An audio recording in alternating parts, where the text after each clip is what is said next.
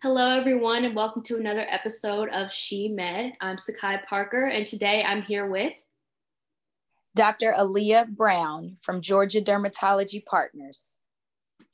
So, Dr. Brown, can you tell us a little bit about your specialty area and how long you've been practicing medicine? Sure. So I specialize in general and cosmetic dermatology. I have been practicing a little bit over 10 years. I'm born and raised and am a native Atlantan. I did my medical school training at Meharry Medical College, and then I went to residency at the University of Louisville, after which I did a cosmetic and laser fellowship up in New Jersey with Dr. David Goldberg. Awesome. So, why dermatology? Did you know you always wanted to be a dermatologist, or what brought you to dermatology? Actually, in training and in medical school, I thought that I was going to go into plastic surgery. And I had a dear friend who was at Spelman with me that was several years ahead of me and was already in her dermatology residency. And she encouraged me to come up to her residency program and spend a month rotating. And she said, I really think you're going to like this specialty. I had zero exposure or really not much knowledge of how, inclusive and what a variety the field of dermatology held. So I was thrilled to go up there, and I got to go to work with them every day and just see how much variety was within the field. And I guess what I mean by variety is you can see people of all ages, you see all different backgrounds, you see women and men versus some specialties like OBGYN, you're dealing with women patients only, and all ages. And there's a medical component, but also a lot of surgical, if that's what you want to do, and some cosmetic aspect of it. Mm-hmm. So it's a field that I think that you can even subspecialize within the field. Mm-hmm. So at what moment did you decide that you wanted to become a doctor? And what experiences throughout your career affirmed that you made the right choice? Well, I always knew I wanted to go into medicine, probably at a young age, around 9 or 10. Now, I had no idea what going into medicine even looked like at that young age, but my mom is a scientist. She's a microbiologist and has a PhD. So she retired from the Centers for Disease Control. So I always had a kind of window or bird's eye view into science. And I always had a love and affinity for science growing up. I would even compete in some of our little science fairs through school. And also another big influence for me was probably my aunt, who is a retired pathologist. And I didn't, again, know even what pathology was, but she was just someone I really admired and respected. She was very independent, outspoken, and just seemed to have it all together. So I always kind of looked up to her. Awesome. So you talked a little bit about some of your additional training. Could you just describe it a little bit more? Sure. So in residency, that's the bread and butter of the field in terms of learning about most dermatological diseases, how to treat them. You're learning about the different therapies that you use in terms of treating diseases. You're also getting some of your surgical training. But if you want to go deeper or specialize within dermatology, such as in cosmetics, for instance, there's a lot to learn. And specifically, I wanted to go into laser medicine. So the fellowship that I was able to do was one where I learned how to utilize different laser technologies to treat different kind of conditions. whether it was acne scarring or certain birthmarks that can be treated with laser. I also learned a lot about the fillers and injectables that people do for anti-aging therapy. And in residency, they don't really go in that much detail with the cosmetic aspect of dermatology. So I felt like if that was going to be something I wanted to specialize in and be somewhat of an expert, I needed to, at minimum, get additional training to hone that craft. Mm-hmm. Yeah, I'm definitely considering going into cosmetic derm myself. So this is helpful. So can you talk a little bit about your experience as a Black woman studying STEM in college and in medical school? Sure. So in college, I attended Spelman, which is a HBCU. So I definitely felt very, very nurtured. I mean, Spelman is obviously known as a liberal arts institution, but they do have a strong emphasis on the sciences. And there were a lot of people, even in my graduating class, that are currently doctors. So it was very helpful to have excellent faculty and advisors that could kind of show you the roadmap to get to your goal. Mm-hmm.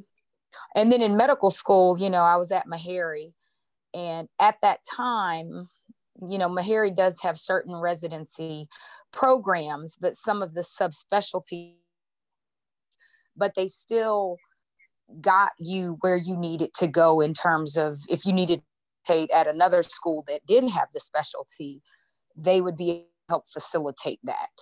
Mm-hmm. And, some of my fondest memories and best mentors were when I was in medical school. Mm-hmm. So that was definitely a great experience. Got that. So what do you think it means to be a Black woman in a field that is still predominantly white male? I think it's very important. I mean, number one, people need to be able to identify with who is treating them. And it's important for young people to be able to see themselves, whether that's in medicine or whether that's in any career that they aspire to be. Mm-hmm. I also think that when people feel that they can relate to you, it can build trust. Mm-hmm. Because there is a lot of distrust and mistrust of medicine. And it's important to be able to build that trust so that, you can establish a relationship. And also that helps with compliance of whatever therapy you're giving, whether that's in dermatology or even, internal medicine, where people need to take their blood pressure medicine. Mm-hmm. They need to feel like their physician cares about them and that they are, doing right by them. I completely agree. And distrust is definitely one of the determinants of health disparities, in my opinion. That's probably the major determinant. So what have that and money, Oh, yes. Absolutely. Financial and access. Those are neck and neck. That, and I also think that this lack of knowledge from non-Black or physicians that were not of color, just not having knowledge about people other than their own. Right. And that has been a major factor. And I've noticed that during the pandemic also. Mm-hmm. So what have been some of your encounters with health disparities throughout your career, whether it be through an interaction with a patient you've had, or a friend, or a family member, or yourself? I probably have encounters, if not daily, weekly. I mean, and the biggest thing is probably access. A lot of people that I see have seen other people, and even if they don't have insurance, they're so desperate to get help mm-hmm. that they will even, pay out of pocket for a visit, which we obviously discount. But even when it comes to diagnosis and then on to treatment, sometimes, the recommended treatment is not affordable, especially if they're uninsured. So that's a big thing. And then even just compliance wise with being able to get a ride, to come in for your appointments. I had a patient that had a life-threatening skin cancer. And she was saying that she didn't have insurance. So it was diagnosed and biopsied. But when it came time to actually do the surgery, she was saying she didn't know if she could afford to have the surgery. And this is not really an optional type of skin cancer. So it's deadly. So that really struck me. And, in those circumstances, we can write stuff off if, people have very, very extreme circumstances like that. But that's just of recent. I mean, that's been in the past probably month that has happened. So, I mean, at least several times a month. Wow. I've also noticed that because dermatology is considered elective, which I don't think it is, but I've noticed that like dentistry, dermatology, some other subfields have been considered elective. And so people haven't been able to afford special care from physicians like yourself. So what are some ways that this country or the world could do better with expanding access to your care? Well, I think you probably just said it. If it shouldn't fall under elective care. Dermatology and rheumatology aren't that far off. I mean, a lot of diagnoses that are in rheumatology overlap with that of dermatology, and those are systemic conditions and diseases that require therapy. So I think the first thing is identifying that this isn't, and then insurance, giving reasonable coverage to people to allow them to seek treatment. The same thing happens in mental health, where certain things aren't covered. And it's really a shame that insurance companies are sort of dictating how patients are treated and what things that they cover, because the physicians, if anything, should dictate what's the best course of treatment, because we're not getting any kind of compensation for writing said medication. We're writing said medication or recommending whatever therapy because we think that that's the optimal therapy to get them, good treatment. But instead, we have other people dictating how we should treat, which is quite unfortunate. Absolutely. Because a lot of people are getting, second or third line things that are not as good just because of a coverage issue. Or just feeling like they can't go because they don't absolutely on their own. Yeah. Yep. So since the pandemic has forced all of us to recognize inequities in healthcare, how do you see yourself in the midst of this? Well, I am first line, but not first line in terms of treating active COVID patients. But I definitely have tried to have a dialogue with my patients, especially those that are mistrustful of healthcare in general and just vaccination. I try to do it in a gentle way where I'm providing education without sort of lecturing. And I just try to give them the facts. Because unfortunately, people of color are way more at risk of dying from COVID. I mean, and that is factual. So I just kind of lay out the framework of that and have an open and honest discussion, with my patients. How do you begin some of these difficult conversations? Well, a lot of times it comes up because we're all wearing masks, and in dermatology, it's a very visual field. So I have to look at their face oftentimes, especially if whatever the thing is on their face, whether that be acne or we're doing a skin cancer screening. So oftentimes I'll remove their mask, and I ask permission to remove their mask, obviously. And then I'd let them know that I'm vaccinated. And a lot of times they'll say, "Oh, you weren't afraid." Or they may say, "Oh, me too." So it will come up that way.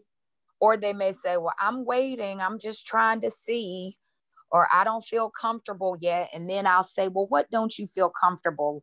Let's discuss." Yeah. What I'm noticing is that pandemic has enabled you to not only be a physician, but also a community educator. Yeah. With that? Absolutely. Because people have flat out asked me, what do I think? And some of the medications that we have patients on, they also call back and say, "Can I take the shot while I'm on X, Y, and Z?" So, yeah, I mean, we have that discussion at least daily with people.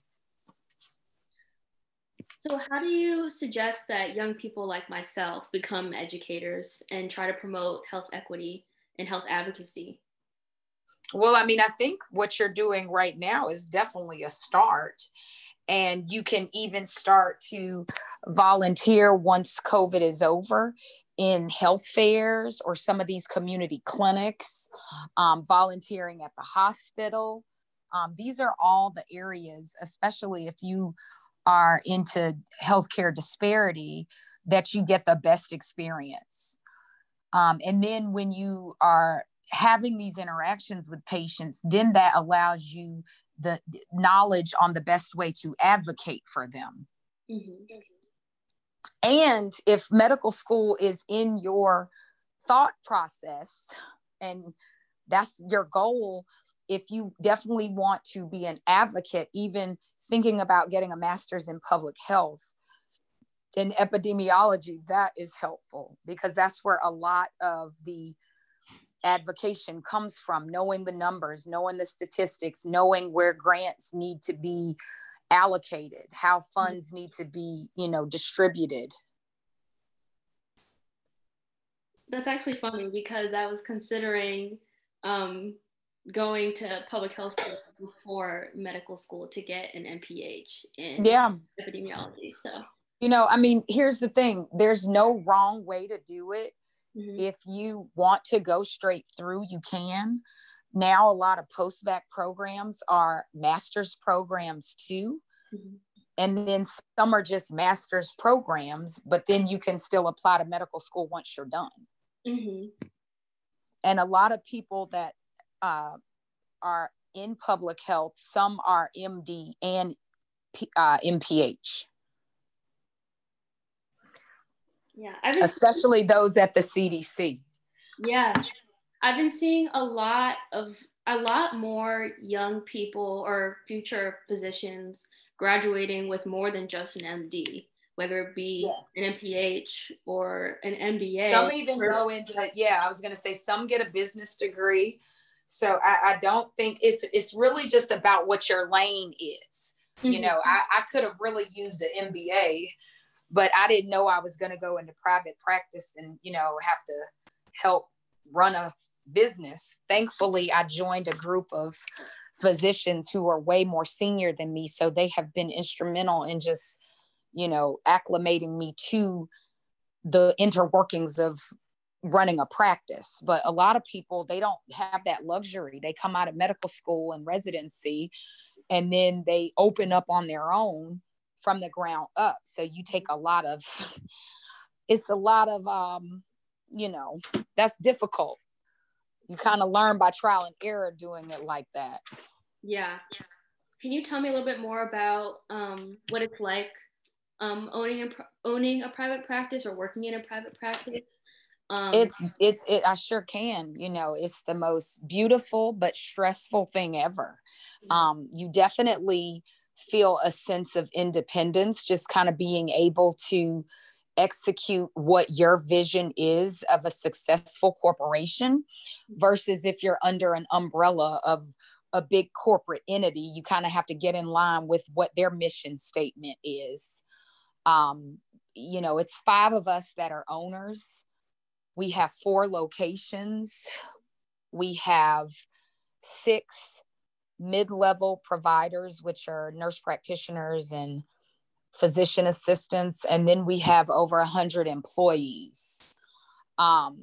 Me, along with 2 of my partners, are the managing partners, even though, the 5 of us own it, but the managing partners kind of run the day-to-day operations in terms of having to deal with personnel or having to deal with, if we need to purchase new equipment or, upgrade the phone system or computer system, or, you have to, pave the parking lot. I mean, just every nuance you can think of that goes into keeping your business sound and solid, we deal with on a daily basis. So the medicine and the patients are kind of like, that's what we were trained to do. But the business part, we inherited that as part of the job. And that in and of itself is a full-time job.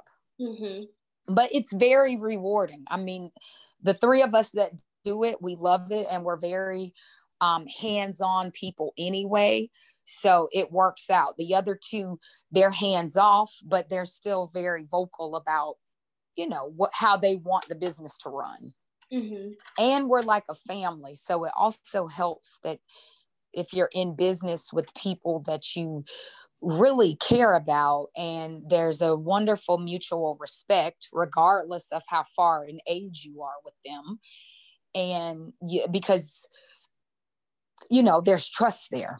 I always say being in business and ownership with people is like a marriage. So you definitely want to, and that's why a lot of people go in business by themselves, because they may not have anybody that they trust that much that they would be willing to go in business with. So I feel very lucky. Yeah. And that's very inspiring to me, because I personally believe that science is something that's collaborative. It shouldn't be something that you're doing on your own. We're working together as a scientific community to push knowledge forward and to help others. You're exactly right. So we always say, we feel like we're in residency again, because if we have a difficult case, let's say, we can send it to one another if we're not in the same office, or I can say, hey, come in this room and look at this patient while they're here. And we can kind of bounce ideas off if it's like a challenging case.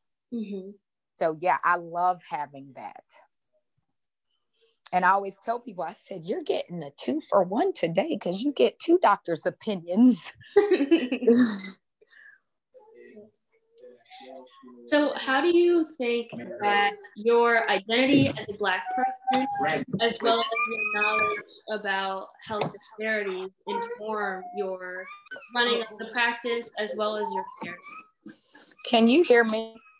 Yes, I can hear you. I'm sorry. I had a little bit of background noise. My baby was crying in the background. You repeat that one more time. You said, how do I think my identity as a Black woman? How do you think your identity as a Black woman and your knowledge about health disparities inform your running of your practice and your care for patients? Oh, I think that I approach each patient like they are my relative, and how I would want, someone to treat my family. And I encourage my staff to do the same thing, regardless of what someone's financial standing or income is.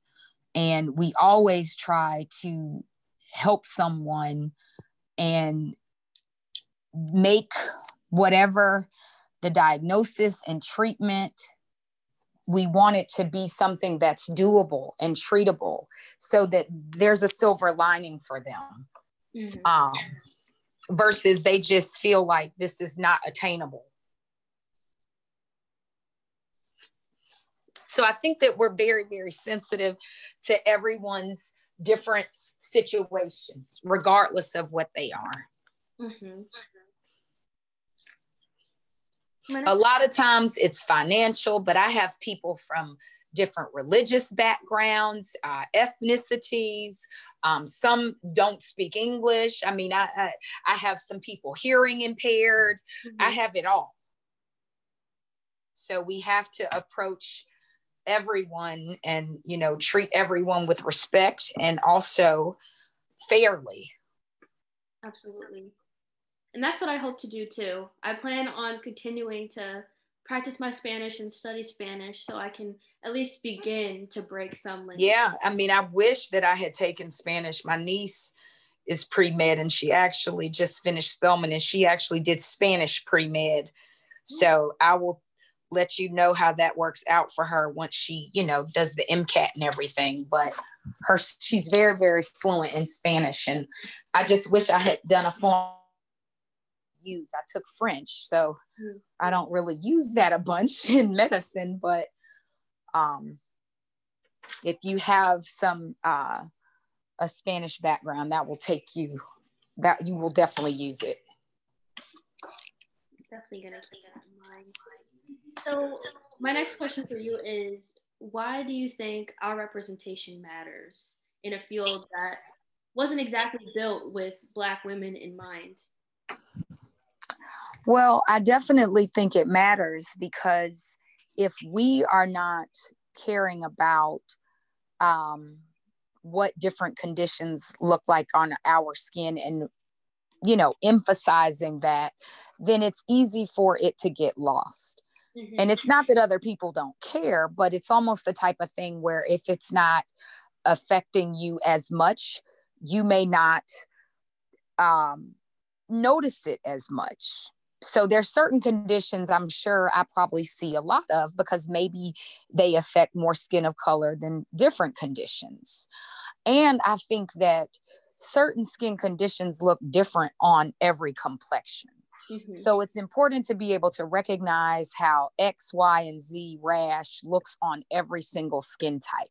Mm-hmm. And that's why even where you do your training is important.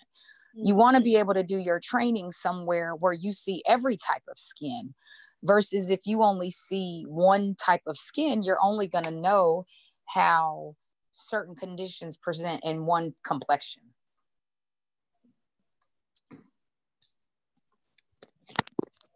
I definitely notice that training is extremely important because I've seen myself in textbooks how only one type of vitiligo is shown, for example, in right. the textbook, or one way acne is shown. Yeah. And I even tell my patients of color sometimes, I say, if you Google this diagnosis, it's not going to look anything like what you have. So even from the beginning, I say, because X, Y, and Z looks a little bit different in skin of color than it does in other skin types. Mm-hmm. Mm-hmm. And it's extremely dangerous to not know what it looks like on mm-hmm. itself, because then that causes misdiagnoses. Misdiagnoses, delayed diagnosis. And that's why where people train matters. You mm-hmm. know, a lot of residences are in big cities, so they get everybody. Mm-hmm. But if you're doing a residency in, you know, a smaller place with not a diverse demographic, then you get partial picture. You get a partial picture. Mm-hmm. Definitely. If you could give your younger self a piece of advice before embarking on this journey to medicine, what would you tell her? I would say be patient and just stay committed to your goal. I think that when you're young, you just ready for everything to hurry up and be done, and you're anxious to get to the finish line. But there is a lot of growth within every milestone of the process. So it's almost like you got to respect the process, because at every point, you're actually learning something more. I also even tell young people, don't add up all the years of school and residency, I said, you have to break down your training into segments, because it's way more doable when you approach it in that manner versus I have 16 years of school left. Like, no, that sounds horrifying. So you just have to kind of say, okay, this is, phase 1, phase 2, and so forth. Mm-hmm. Yeah, I definitely think a lot of people try to scare themselves out of starting the journey by thinking about how long it's going to take over time. But yeah, I would not, that because I always tell, and I tell even my children, and I tell my niece who's pre-med, mm-hmm. This sounds bad, but it's true. I tell them, you're going to be older way longer than you're going to be younger. If you're lucky, right? That's the goal, to get old. So my point in that is these temporary sacrifices while you're young seem, oh my gosh, I'm missing X, Y, and Z, or, oh, I have to study so much, and everybody else is doing, whatever, whether they're traveling or going to these parties. And I go, you're going to be able to do that and then some, and then you're saving people's lives. Mm-hmm. So you're going to be older, meaning 25 and older, way longer. So I tell them it's a temporary sacrifice for a very, very big gain later. And that's how they got to approach it versus, oh, I'm missing everything. Because they're all, 23 and 24, and they're getting out of school. And a lot of people graduating, they're taking years off and they're traveling, and they're not having to buckle down and really study for postgraduate testing and whatnot. But I tell them, this is temporary, and even your schooling and training is temporary. Yeah. So what has been the most rewarding part about being a physician? Well, I think just being able to impact people in a way that gives them, hope, helps them feel better about themselves, giving them a better self-image, self-esteem. Mm-hmm. People take for granted how certain skin conditions can really cause people to be depressed, cause them to miss out on job opportunities. So yeah, I think that's probably been the most rewarding thing, being able to just make people feel better about their situation and themselves as a whole. Mm-hmm. Definitely. I also think that one of the reasons why I'm super interested in dermatology is because you're not only helping someone with their self-esteem, of course, and their self-image, but you're also educating them, because what I've noticed is a lot of Black people or a lot of people of color don't understand how important, a skincare routine can be, or wearing sunscreen is important despite how much melanin we may or may not. Yeah, that's a daily discussion for me. I have to tell them, we have to get away from the whole Black don't crack thing, because it gives this false sense of security that, oh, I don't have to really do much or protect my skin, mm-hmm. because I'm going to be ageless and I'm not going to have skin issues. Yeah. And just the education about, we too can get skin cancer. Mm-hmm. Because if you're not even of the mind frame that I even need to do anything skin related, they're not possibly going to have the knowledge and education to know, I still am at risk as well. So yeah, absolutely. This is why I think that dermatology should not be something that's just elective, because it's extremely important. It's extremely holistic, in my opinion, because there are so many implications to not receiving the care you need. Absolutely. I mean, there's a lot of delay in diagnosis, and that happens across healthcare with people of color, just because they're not even having the knowledge that they can have a skin cancer.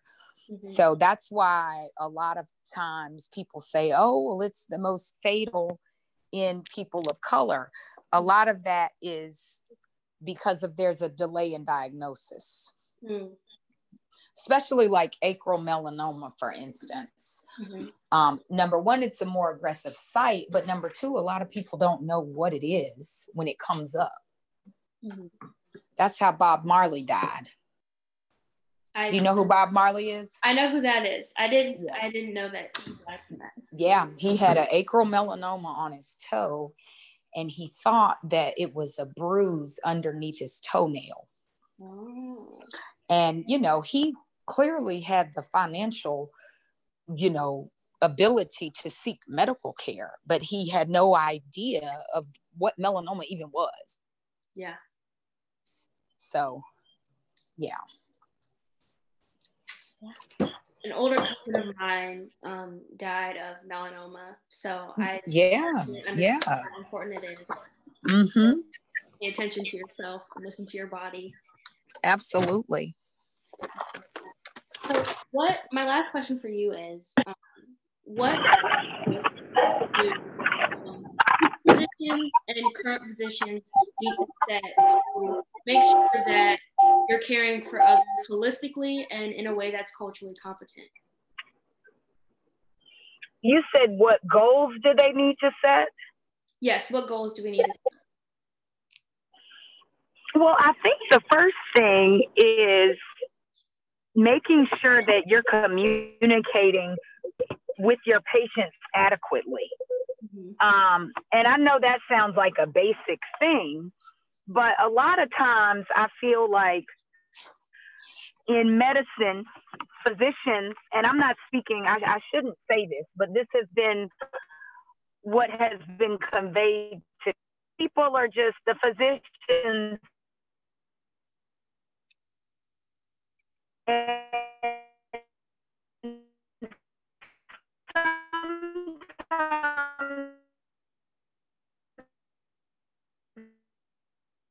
Oh no, you cut out.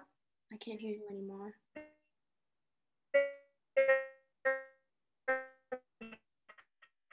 Saying things that maybe the patient doesn't stand, and I just feel like I'm just telling you. Hello, for me? I can hear you now. I'm sorry. You may have to repeat what you said. It wasn't you. It was me. I was getting in the car on my way to that meeting, and I think it switched off of my Wi-Fi when I got in the car. Can you hear me clearly now, though? Yes, it's much better. Yes, I'll start over. I said I think it needs to be a conversation between the patient and the physician versus, the physician is talking at the patient isn't really maybe even clear or doesn't have an understanding about their treatment. I encourage my patients to be advocates in their care. Mm-hmm. I also encourage them if they have questions. I want it to be a manner in which they feel like that, they can approach me and ask me whatever. If they don't agree with them, I want them to tell me why that is so we can discuss what their concerns are versus, they leave without questions being answered. And then they come back and haven't done whatever the therapy was because they had reservations, but I didn't even know because we weren't communicating. Mm-hmm. Did that come through? Did you hear that? Yes, I heard that. Yes. And I guess even what we've tried to sort of say our mission is within my practice is we want to be, their partners in their health. Mm-hmm. We're a team, meaning us with the patient.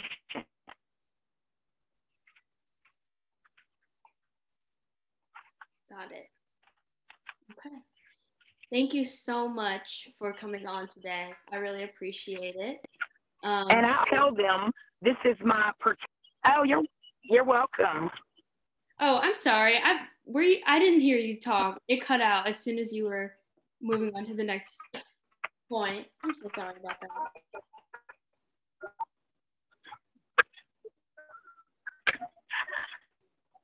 No, I was gonna say you're welcome. I think there's like a delay.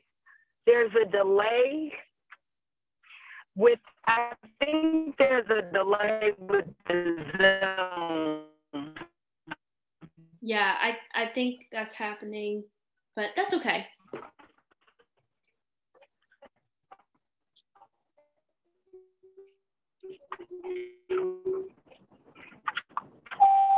Can you still hear me?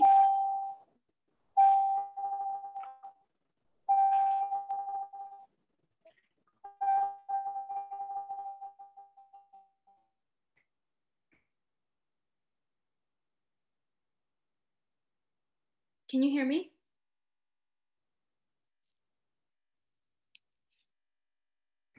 Can you hear me? I can hear you now.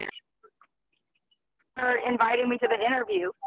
Thank you so much for coming on today. I've learned so much. I can hear you good. Can you hear me okay? Invitation. Yes. Posted on everything, and good luck to you. Let me know if there's anything you need in the future. Thank you so much. And I look forward to meeting you when I get to Atlanta. I'm excited. All right. Okay. Thank you. Have a good week. You too. Bye. Okay.